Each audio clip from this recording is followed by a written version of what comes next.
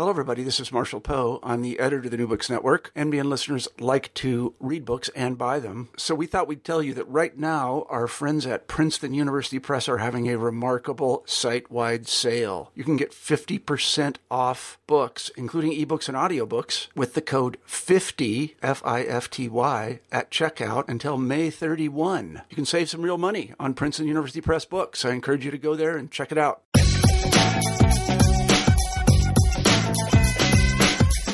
Hello and welcome back to the New Books Network.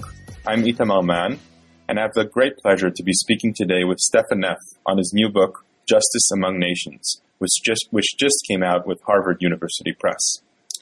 Justice Among Nations is a book of breathtaking scope, telling the story of the development of international law from ancient times to the present, moving across many different cultures and parts of the world. I take it this intellectual history of international law seeks to be comprehensive, at least as much as that is possible, and it moves among names that any student of international law will recognize, but also surveys sources that, at least for me, were thus far completely obscure. Neff's prose is both accessible and elegant, and this book will surely become an enormously important resource for scholars and students interested in the field. I warmly recommend this book, and would like to thank Professor Neff for being with us here today. Professor Neff, can you hear me? Yes, I can. Okay, wonderful. Thanks for being here. Well, thank you for having me. Could you please start off by just telling us a little bit about yourself? Well, just a bit about myself. I am an American national, though I have been living here in Britain since the late 1970s, and I've been teaching here at the University of Edinburgh since 1983 in international law. Mm-hmm. But all of my learning of international law was done in the United States, and all of my teaching has been done in Britain, rather oddly. So I'm a kind of bifurcated person. And by training, are you a historian or a lawyer or both? A lawyer and not a historian. No, as a historian, I am an amateur. I don't think that is the case, really. But so can you tell us just a little bit about your training? Yes, I was trained I have an undergraduate degree from Harvard College in sociology, and then did my legal training at the University of Virginia. And I obtained not just a JD degree there, but also an LLM and an SJD. Okay, wonderful. And I've qualified as a solicitor in Britain as well since then. Okay, and what led you to write this book? Well, it has been basically an ambition of mine throughout my career. I was thinking that I have always had an attraction to macro history, as one might call it, and it had always been in my mind from the very beginning that I would like to write a great history of the subject, since the ones that existed were unsatisfactory in many and varying degrees, and I wanted to write something that had a real storyline to it, something that would be accessible to general readers and not just technical analysis for lawyers. Well, I think it's certainly a success in that respect. What are the other sources that you were just not so satisfied with, if I may ask? Well, other books have tended to be written for lawyers, particularly, and so they were too technical in character, or were not so comprehensive in the scope of coverage. They would perhaps begin in, say, the 18th century or the 17th century or so. There was a belief amongst many people that international law was invented in the 17th century, which is very far from true. So others didn't have the kind of scope that I had in mind, and didn't have the appeal to a lay readership that I was seeking. Okay, so that leads me kind of naturally to the first question that I wanted to ask you, which is, when did international law begin? Well, that depends heavily on what your definition of international law is. If by international law you mean various pragmatic devices for regularizing or stabilizing relations between states, then it begins goes about as far back as recorded history itself, particularly in three areas: treaty making, diplomatic relations, and conduct of war. Nearly as far back as we have historical records.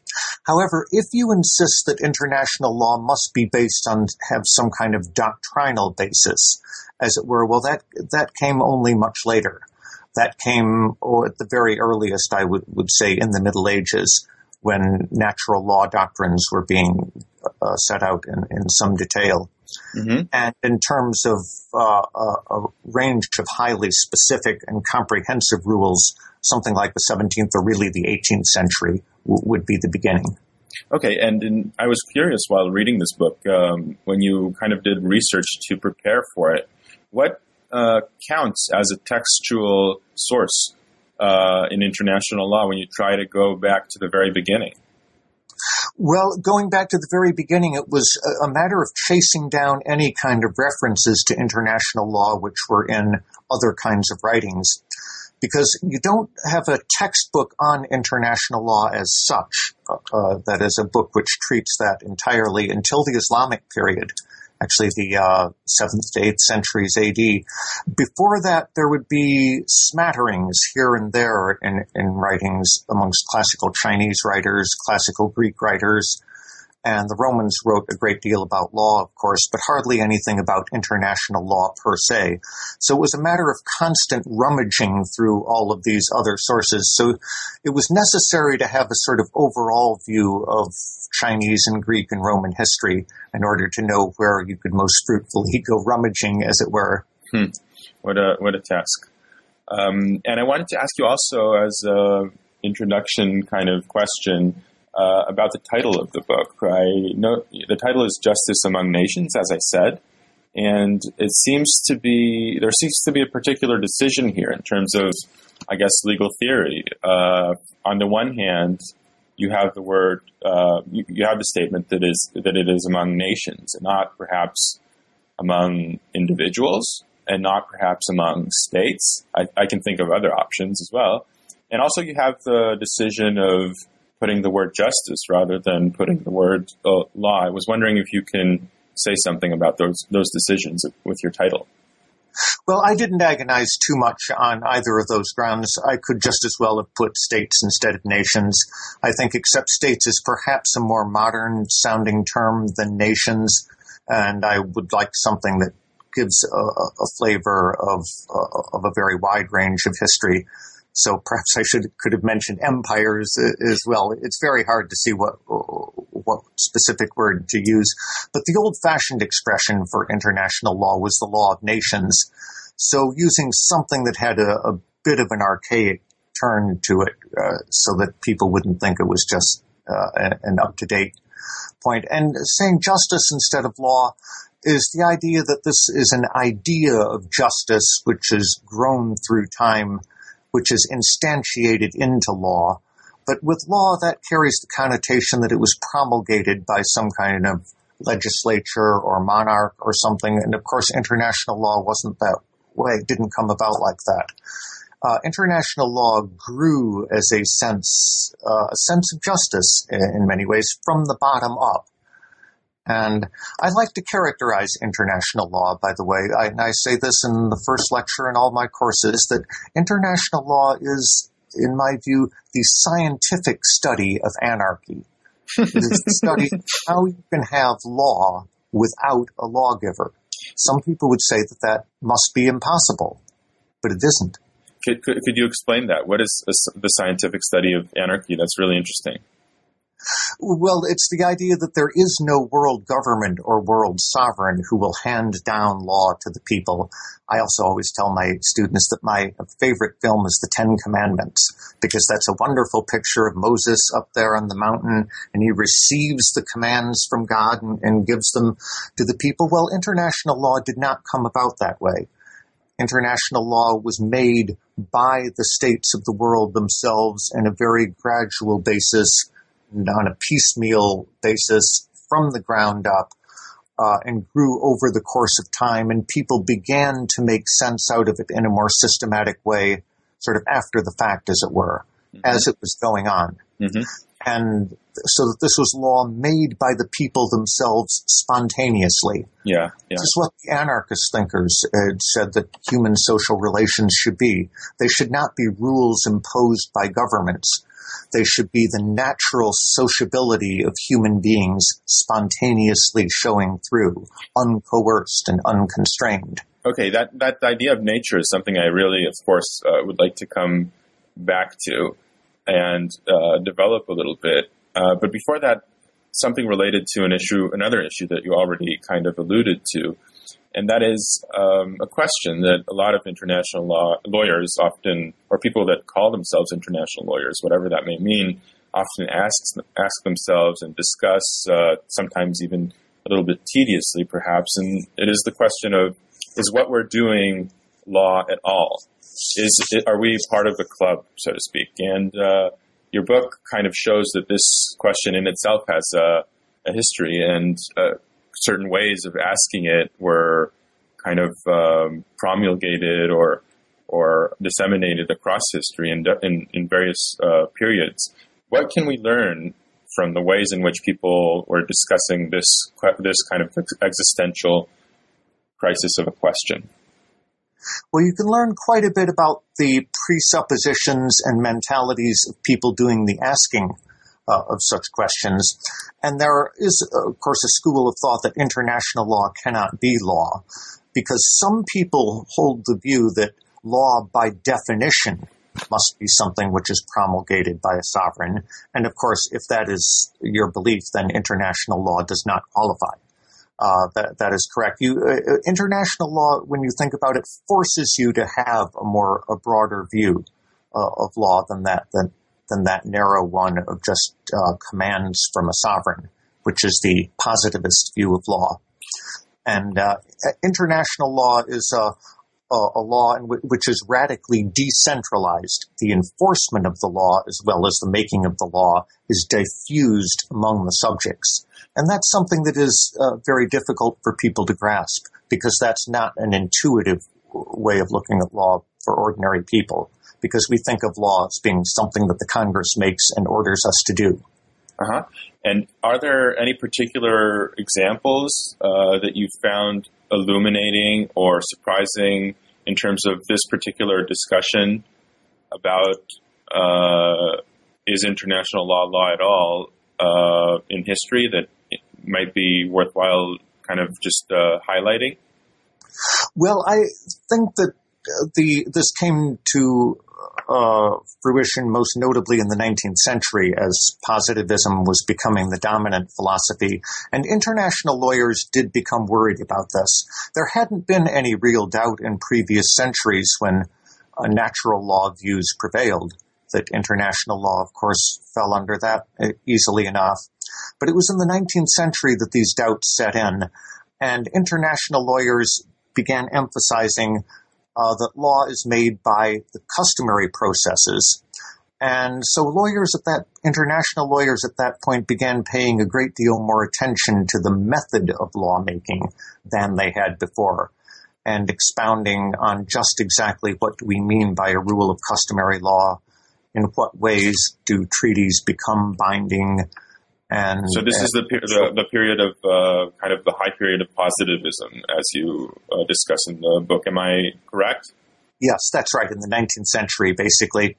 And I think it's most obvious in the enforcement area, the way that enforcement was done as a measure of self-help by the states themselves. Yeah.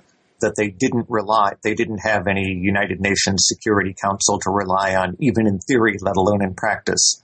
Right. And so international law is a do-it-yourself kind of law, as I describe it to my students. Right. But do-it-yourself doesn't yet mean that it is a thing that happens naturally. Indeed, there may be thought of as kind of tension between this idea of doing something yourself and it happening naturally. And a moment ago when you discussed that, it seemed like there is a certain slippage there or kind of transformation from the idea of kind of voluntarism and self-assertion to the idea of a kind of nature or spontaneous process. Could you say something a little bit about that? Yes, that's right. One of the things that was emphasized strongly in the 19th century was that for something to be law in the true and proper sense of the word, there must be an enforcement mechanism.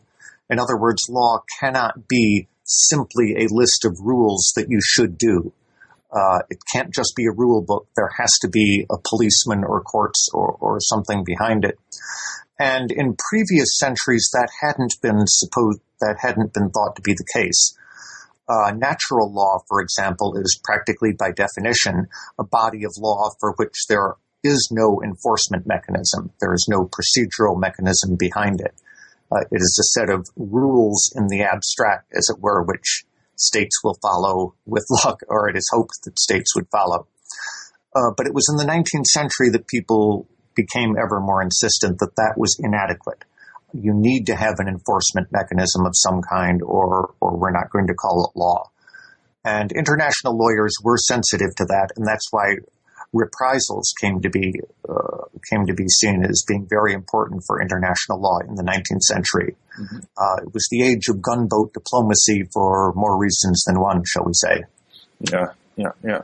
And one of the interesting traditions that you highlight in the book is a kind of dualist tradition. That is to say that some international lawyers, I think chiefly probably Grotius, as you explained, do not think these two positions are mutually exclusive. And that is something that I found kind of interesting, and I didn't have it phrased in this particular way in my mind before reading the book. Could you say something about this dualist tradition? Is there indeed a dualist tradition that is kind of important in the history of international law? Yes, and it was important for a number of centuries, and there are many traces of it even to the present day. By dualist position is meant that international law is a confederation, as it were, of two different bodies of law. Really, it's not just a single unity. One is natural law, which is a sort of consistent set of principles and rules. But apart from natural law, there is something called the law of nations. And that's why a common expression for international law for many years was the law of nature and nations. So it was an alliance between these two bodies of law. The law of nature was made by, as the name implies, nature itself. It arises out of the nature of things, rather like laws of nature in science, things that do not depend on human volition. We must do our best to understand them, of course, but we don't make them any more than we make the law of gravity or thermodynamics or whatever. These are permanent, immutable, eternal principles that are beyond alteration by humans. The law of nations, on the other hand, is the man-made portion of international law. That is what states are free to make and unmake by way of treaties, customary practices, and so forth. And that international law is a confederation of those two bodies of law, the one sort of eternal and transcendental, as it were, and the other one more down-to-earth and man-made. And the alliance between the two is sometimes a rather uneasy one, it must be admitted. If we think today about the various kind of fragmented fields of discipline, trade, international criminal law, human rights, environment, that is, I mean, there's several different areas that seem to be somewhat disconnected from each other today. Are there any particular areas that are more associated with natural law or more associated with kind of the law of nations in terms of the history, or is it that do they flow in both directions? I would say that the areas which are most associated with natural law, the single one that's most associated is human rights. I would say this idea that there are intrinsic pre-existing rights which states do not create, but they are bound to protect. And by extension, international criminal law is a close ally of that. Things that are further removed from that would be environmental law, for example, and trade and investment law, and things in those areas would be much more on the side of the law of nations than of nature. But there was this kind of idea, I think you discuss in several parts of the book, of the kind of sociability of human beings leading to freedom of commerce. And so it seems that trade was also, at least historically, connected with some ideas about human nature and natural law. Yes, that's right. And the principles of human sociability and human economic intercourse were part of the law of nature for a long time. And yet that came to be rather buried in the 19th century by the positivists with their stress on state sovereignty. And so that was kind of swept under the carpet a bit, as it were, and revived mostly in the forms of treaties such as the World Trade Organization is the present form that we have it in. But yes, there too, the roots of the thinking very clearly go back to natural law, far back into the Middle Ages. Right. I mean, when reading about someone like Pufendorf, who you write about, I did think a little bit about the way in which trade is somehow today thought of as expressing deep human values in terms of these ideas of sociability, interconnectedness, and this idea that deregulation and by losing law we promote trade. I thought that kind of resonated with that, as well as with other periods, such as what you write about the physiocrats, for example. Yes, that's right. And to a great extent, international trade rights and freedom of trade has come to be seen as a kind of human right. Yes. And this is one of the things that the WTO is protecting. But it's a human right of a particularly individualistic and libertarian kind. And therefore, it's one of the great products of liberalism, which is one of the great strains of thought in international law. And so those two areas of human rights and freedom of trade are the two great gifts of liberalism to international law. Mm-hmm.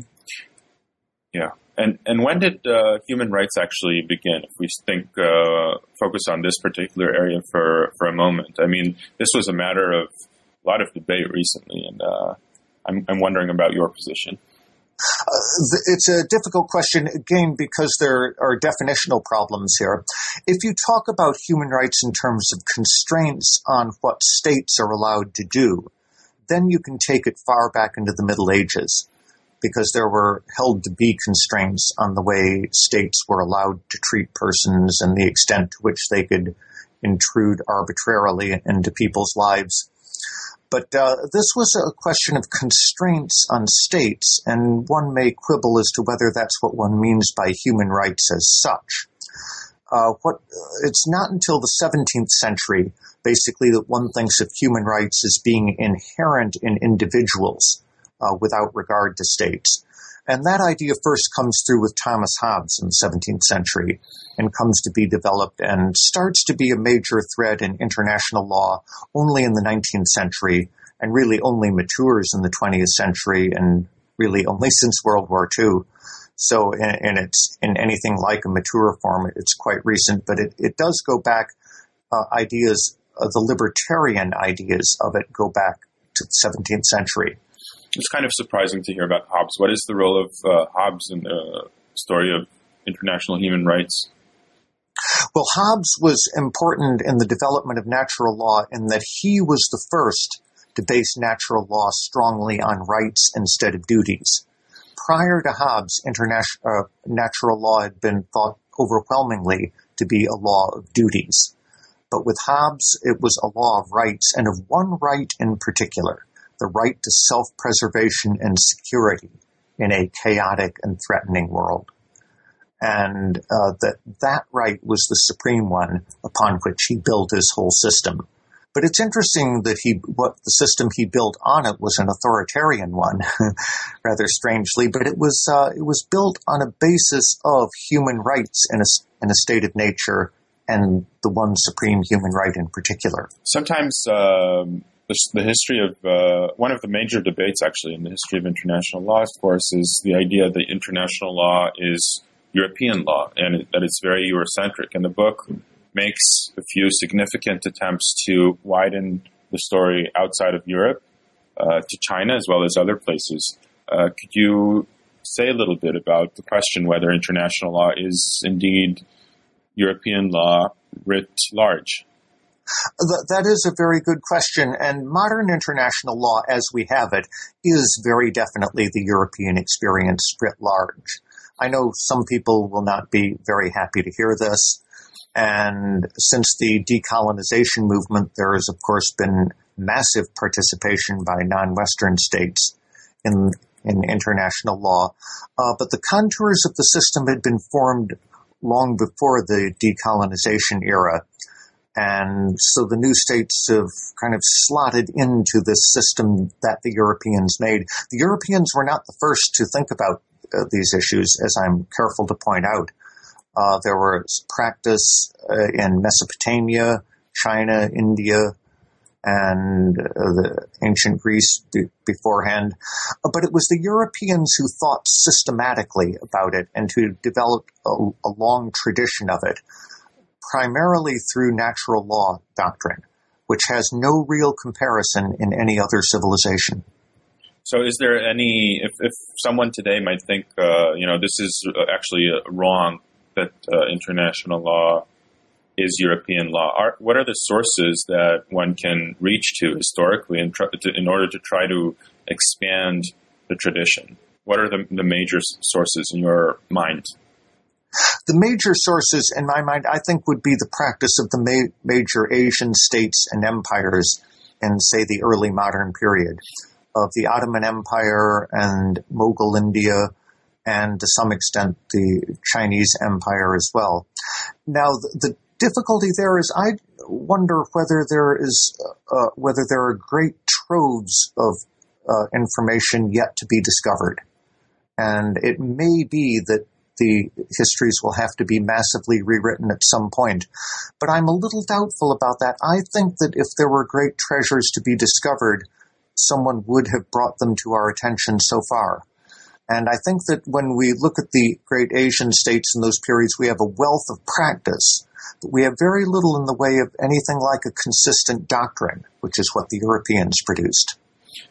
How was it possible for you to access these sources in terms of language, in terms of archives? Where did you look for them? And did a lot of looking through just libraries that kept old treatises, and I fortunately had assistance from persons whose knowledge of German is greater than mine, and I read French, and I had assistance with Latin as well. But I do not read Chinese or Arabic. So for these, I was reliant on what has come into the European languages from those. Mm-hmm. Okay.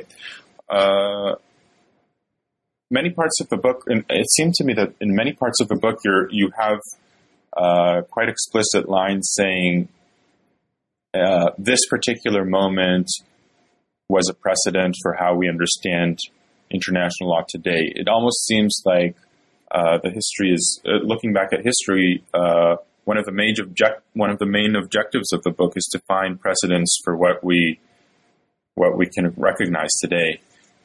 Do you think that is indeed one of the things that you were looking for? Not particularly. I think those were the sorts of things I would point out in passing, because it's often that if you go back to the very earliest instance of something, it will be in a different context, or it will be something which was then forgotten about for a long time. So I'm not quite sure which points you have in mind, but in general, I wasn't too concerned about that. My concern mainly was to tell as smooth and coherent a story and a narrative as possible. Mm-hmm. So I'm wondering if you would like to discuss any of the particular figures that you talk about in the book, Grotius, Vatel, Victoria, or someone else. Who's your favorite person in this history? That's a good question. I don't know as I have a single favorite. Vatel is very close to being a favorite of mine. Because of the extraordinary charm of his style. And he is the first one to bring international law to a mass audience. He wrote in the vernacular, for one thing, which nobody had ever done before in this particular area. So, and also he's been kind of underestimated by international lawyers in past generations, although that's now being corrected, and I'm happy to be a small part of the correction effort. So Vatel is a favorite of mine. Another favorite of mine was the German Erich Kaufmann, because of the extraordinary changes that his thought went through over many years. And he was one of only two people who was active both prior to the First World War and the interwar period and after World War II. And so he was somebody of some interest to me. And people who, Kelsen is another one. Hans Kelsen, who also went through had some rather exciting adventures in his life. And it's people who had a bit of an adventure in their lives are the ones that I rather like the best, who are not simply the scholarly types. Grotius, of course, had misadventures in his life and lived as an exile for much of his time. And Oppenheim was of some interest to me too, but I have to say I don't really have a particular favorite. What are the some of the adventures that Kelsen had in his life? Well, he was a member of the Constitutional Court in Austria, and the court handed down a highly controversial decision. This has nothing to do with international law, but in the family law area about whether, I think, divorced people could be remarried in churches. And there was an extraordinary uproar about it, and riots, and the Palace of Justice was burned down in the riots, and the legislature hastily acted to basically sack the Supreme Court, of which Kelsen was a member. And so this was a rather jarring experience as a judge. So he then went to Germany and was at the University of Hamburg, but he had the misfortune of being there when the Nazis came to power. And he was on the very first list of people sacked. Just about the first thing the Nazis did was to sack Jews from the civil services, and of which university teaching was one. So he was then on the run yet again. His first stop was Geneva, where he taught for a number of years, and then finally over to the United States.